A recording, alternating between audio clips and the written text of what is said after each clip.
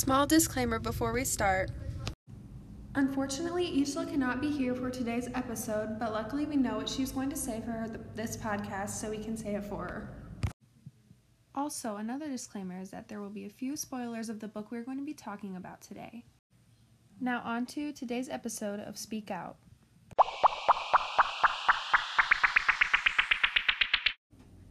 Hey guys, this is Isla, Aaron, Kaden, and Emma, and we would like to welcome you to our podcast called Speak Out. This episode is called Our Traumatic Society. Today we're going to be talking about how staying silent is a side effect of trauma. So the book that we're going to be talking about is Speak. Speak was written by Laurie Halsey Anderson and was published in 1999. She tells the story of Melinda and her experience with a sexual assault at a high school party and how it affects her first year of high school. This book was written in the 1990s, which may not seem significant, but the book was groundbreaking for rape culture and sexual assault awareness. This book empowered young women everywhere to have a voice and talk about their own experiences. So prior to this book, women were too scared to speak up. They were silenced by society. Even the author herself has had her own experiences with rape. This is the reason why Anderson even wrote the book in the first place. She says in an interview, if there was a way for every victim of sexual assault or violence to come forward one day, I think the world would stop spinning for a day. Laurie wants to break the silence. She wants to shine light on the matter. Speak also built a great platform for the Me Too movement, which is a social movement against sexual abuse and harassment. An example of the trauma that Melinda faces is the rape that is talked about in the beginning of the book and later specified towards the end. I'll read the quote. His lips lock on mine and I can't say anything. He is so heavy, there is a boulder on me. I open my mouth to scream, and his hands cover it. Shirt up, shorts down, he hurts me, and gets up and zips his jeans and smiles. So keep in mind that the person that raped Melinda was, at the time, her best friend's boyfriend. So Melinda feels really betrayed and she lost a friend, and on top of it, no one believes her. So she feels very, very lonely.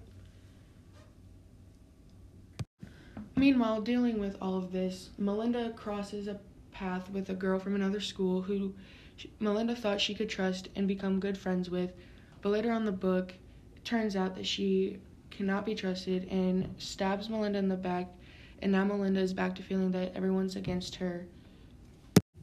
While the stabbing in the back was not literal, Heather's knife was made of loneliness. The direct quote is, look, you can't eat lunch with me anymore.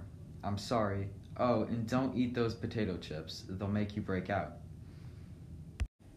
So Melinda feels really isolated because Heather has defriended her, and she's pointed out one of her biggest insecurities, which is her face and her skin. Also, Heather has, whenever she went to Melinda's house, she pointed out how Melinda's family doesn't communicate the best and kind of called her out for things that she doesn't have the right to call her out for, trying to stay a good friend. This really bothers Melinda because it's also one of her biggest insecurities. This issue of communication in Melinda's house also causes more loneliness because they don't talk face to face. This quote shows that. So at first, Mom was pretty good about preparing dinners in the morning and sticking them in the fridge, but I knew it would end. I come home to a note that says pizza 55-4892. Small tip this time. Clipped to the note is a $20 bill. My family has a good system. We communicate with notes on the kitchen counter. I write when I need school supplies or a ride to the mall.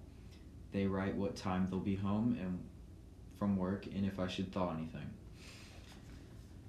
So they never really see each other face to face very often, and this can lead to more isolation and feelings of loneliness from their own family. In life, one of the main side effects of trauma is staying silent. When we go through something traumatic, our first reaction is to stay silent and isolate ourselves from the world. But why do we do that? Every time we do, we just hurt ourselves more by staying silent. So since Melinda is really lonely, whenever she goes home at night after school, she listens to the voices in her head a lot, which are not good for her. She wants to speak out, but these voices tell her to not speak out. So every time she tries to, she stops herself. She doesn't try to that often, but when she does, she can't do it.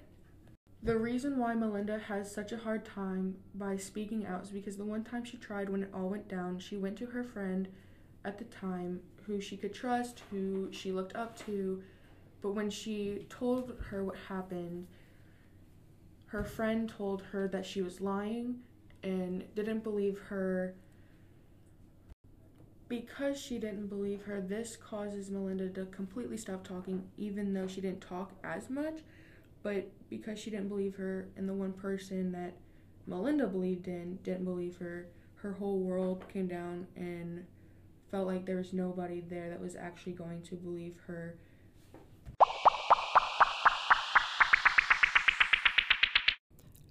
Hi, I'm Holden Caulfield, and the sponsor of today's episode is Lexapro. I'm personally on Lexapro, and if it can help a guy like me, then it can help anybody. Ask your doctor about Lexapro for depression and anxiety.